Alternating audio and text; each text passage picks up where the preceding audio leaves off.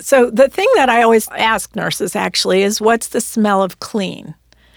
Well, the smell of clean in my house when I was a kid was lemon pledge. But that's actually not the smell of clean. It's actually nothing. That's the smell of clean. It's nothing. And so if we've been sort of brainwashed to think of it as lemon or pine or some other scent, we need to kind of undo that brainwashing and recognize that, especially in cleaning products, that no fragrance is a better way to go from a health perspective.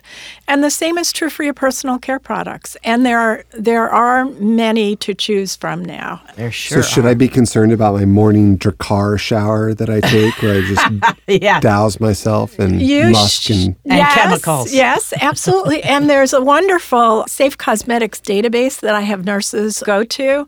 It's very user-friendly, and you put the exact product, whether it's your deodorant or your shampoo, you put that product in, and it will tell you on a scale how it rates in terms of carcinogenicity, reproductive toxicants. I don't want to know. Yeah, some of that I don't want to know. I do want to know, but some of it's scary, yeah. Well, it is, but it will help you make informed decision. I mean, as a nurse, we want to use the evidence to make better decisions. You're right about that, but sometimes just denial helps. So what part does public policy play in something like this? Let's back up just for 1 second. Most people in this country think that if a product is on a shelf in their Rite Aid or their Walmart or their Whole Foods, that if a product is on the shelf there, that the government has somehow overseen its safety. Indeed. And so let's start by disabusing everybody from that fact, that the government really, there's no requirement for pre-market testing of chemicals in the United States unless it's a pharmaceutical. So if it's herb, if it's a food supplement, you can just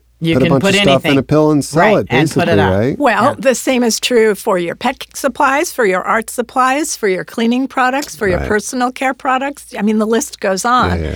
So any of those products that we buy on an almost daily basis have not been tested for the presence of chemicals, whether they're asthmagens or these other lists, carcinogens, other toxicants. Well, we're about at our limit for this conversation, and what I'd like you to do is say something that's a little less fearful for people.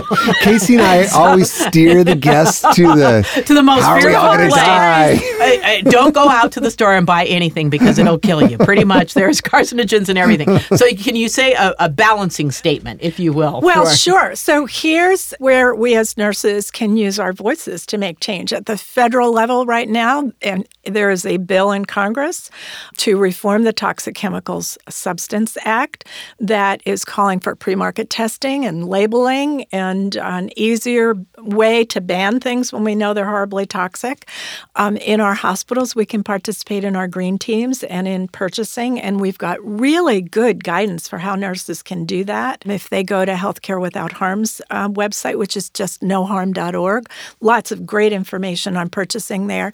And I do think that many of these problems are solvable. There are some bigger ones that maybe not. You're so correct, and we're going to put all of that on our website. So I want to thank you for your years as a nurse, Barbara, but especially for your advocacy for all of us, not just nurses.